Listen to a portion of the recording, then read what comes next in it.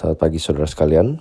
Ayat bacaan kita hari ini adalah dari Yohanes 19 ayat 41 sampai ke 42.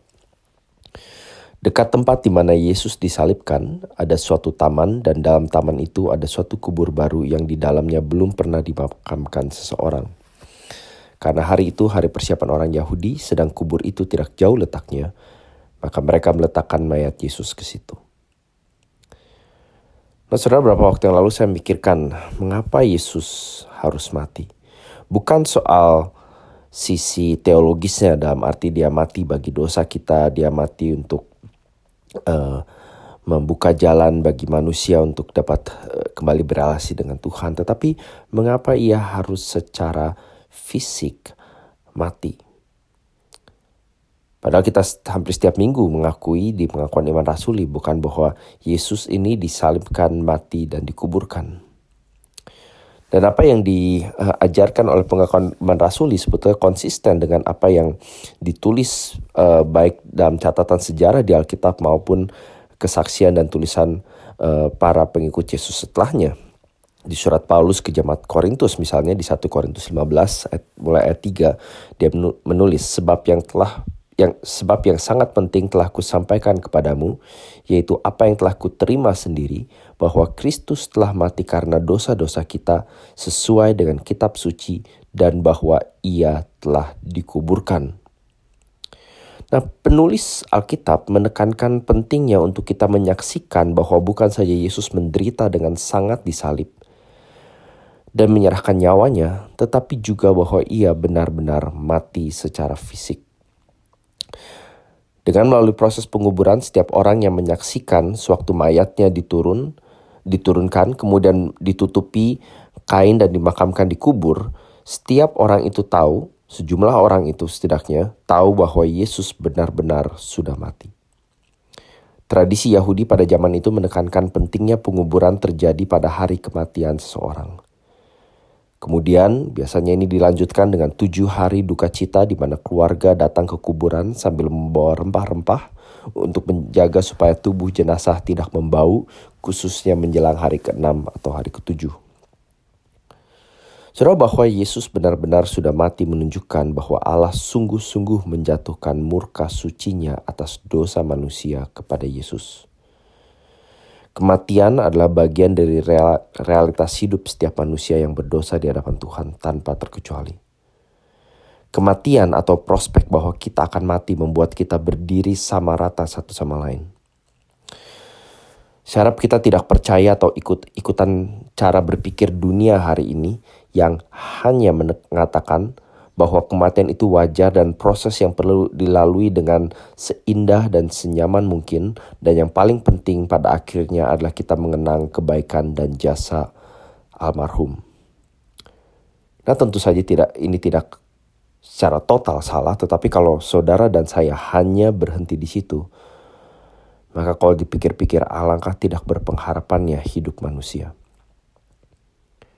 Alkitab juga mengajarkan bahwa kematian adalah sesuatu yang tidak wajar. Dan manusia seharusnya berpikir dengan serius, apa yang akan terjadi setelah aku mati? Ada salah satu buku sekuler yang pernah saya baca, ditulis oleh sejumlah filsuf dan pakar psikologi. Di bagian pembukanya si editor mengatakan, setiap filsafat, teori, dan agama di dunia harus berhadapan dengan pertanyaan ini. Kalau kita toh bakal mati, ngapain kita sekarang menjalani hidup? Saudara bisa membaca semua teori sains, pengobatan, teknologi. Semuanya bergumul memikirkan bagaimana kita bisa menghindari atau setidaknya menghadapi kematian.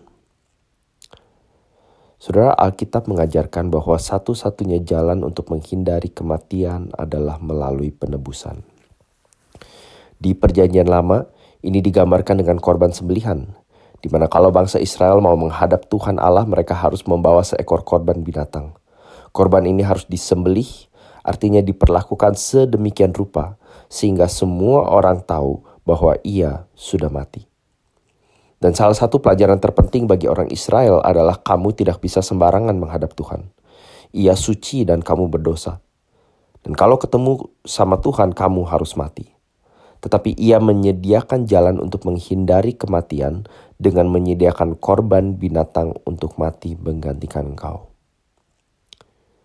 Itu sebabnya saudara, waktu Yesus datang ke dunia, ia disebut sebagai anak domba Allah. Artinya dia adalah korban sembelihan yang terakhir. Ia adalah korban sembelihan yang sempurna, yang tidak berdosa, dan yang kali ini bukan datang dalam rupa binatang tetapi manusia. Sehingga Yesus benar-benar bisa menggantikan kita dengan menanggung dosa kita dan juga dengan menanggung kematian kita. Kalau Yesus tidak benar-benar mati secara jasmani, maka kita tidak punya kepastian kalau seluruh hukuman Allah sudah tuntas dijalankan oleh Yesus. Kematiannya menunjukkan bahwa ia menerima secara penuh kutuk dan konsekuensi dosa manusia. Ini yang di lagu pujian seringkali disebut sebagai keselamatan yang penuh, full salvation. Setiap dimensi hidup kita, dimensi rohani, relasi, dan jasmani semuanya terjangkit oleh dosa dan akibat dosa.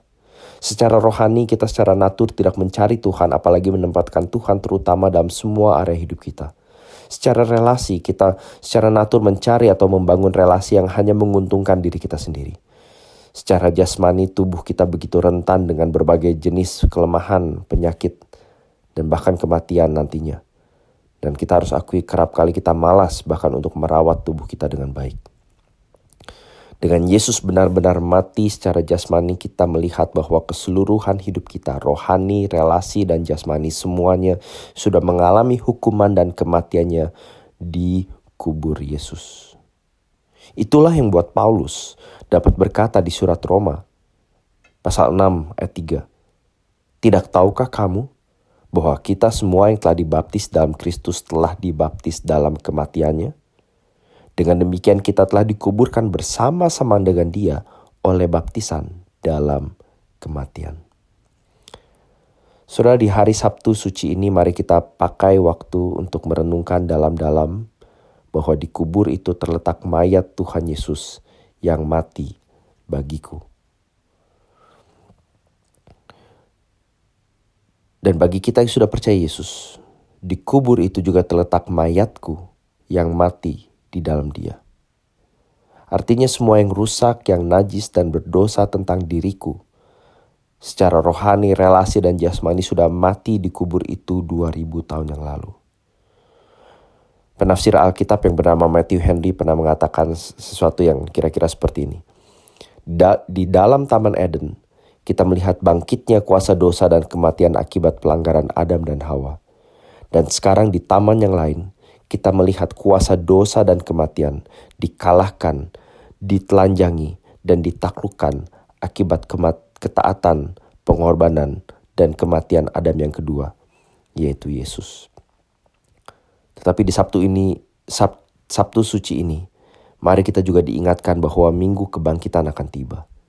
Para murid dan pengikut Yesus pada saat itu, walaupun Yesus sudah berulang kali mengatakannya kepada mereka, tidak satu pun dari mereka mengharapkan kebangkitannya sama sekali. Kebangkitan Yesus membuat kita bisa melihat ke belakang, melihat ke hidupnya, penderitaannya, dan kematiannya dengan rasa yang gentar tetapi juga sukacita dan pengharapan yang mendalam. Kita dapat percaya bahwa death is not the end. Kematian bukanlah akhir. Dan bahwa kematian Yesus adalah kematian yang membunuh, yang mengalahkan, atau yang mematikan kematian itu sendiri.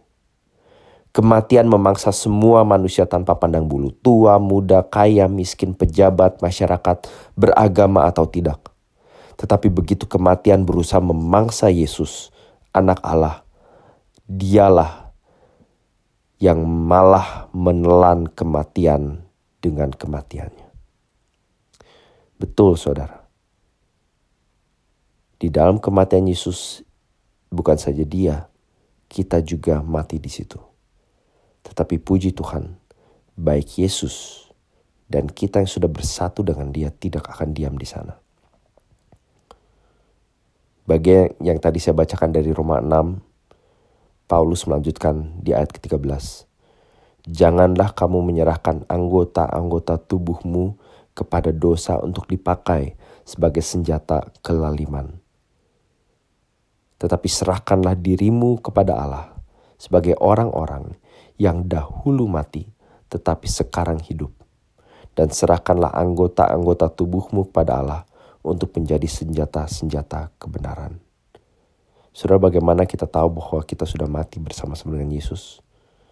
Sikap, perlakuan, dan tindakan kita terhadap dosa dalam hidup kita harus berubah. Dosa sudah mati di dalam Dia, dan kita pun harus hidup dengan mati terhadap dosa. Mari kita berdoa. Bapa, di Sabtu yang suci ini, 2000 tahun lalu kami mengingat bahwa mayat Tuhan kami, Yesus Kristus, terdiam di dalam kegelapan hening, tidak menghembuskan nafas, tidak bergerak. Sepintas nampaknya gambaran ketidakpengharapan, kematian, tragedi, kegagalan. Tapi kami melihat dan diajar untuk melihat bahwa disitulah juga terkubur ketidakpengharapan kami, kegagalan kami, kesia-siaan dan tragedi hidup kami, bahkan kematian kami. Dan kami bersyukur bahwa kami yang tidak dapat dan tidak akan sanggup menanggung kematian kekal telah digantikan oleh satu-satunya yang bukan saja sanggup tapi mau melakukannya dengan rela bagi kami. Dan waktu kami dengan mata iman melihat mayat Kristus dikubur, kami melihat diri kami juga di sana, yang tidak berhenti dikubur, tapi akan bangkit di minggu kebangkitan. Dan suatu kali nanti akan bangkit di hari di mana Kristus datang kembali, untuk membangkitkan mereka yang sudah percaya kepadanya, kepada kehidupan kekal, dan untuk menerima dan bertemu dengan mereka yang sudah mengikut Dia di dunia ini. Bapa, terima kasih karena Engkau memberikan anak-Mu mati bagi kami, sehingga melalui kematiannya kami tahu bahwa kematian sudah dikalahkan. Dan kami dapat menghadapi kematian bukan dengan pura-pura merasa itu sesuatu yang wajar, tentu dengan air mata, tentu dengan semacam perasaan ketakutan dan gentar dan khawatir, tapi tidak seperti orang-orang yang tidak punya mengharapkan, melainkan karena kami tahu bahwa kematian kami yang lebih besar dan lebih sesungguhnya sudah mati bersama dengan Kristus, yang di hari Sabtu yang suci ini kami peringati kematiannya. Amin. Kiranya Sabtu suci ini menjadi waktu di mana saudara dan saya bisa merenungkan dan memikirkan kematian Kristus bagi kita dan kematian kita di dalamnya. Amin.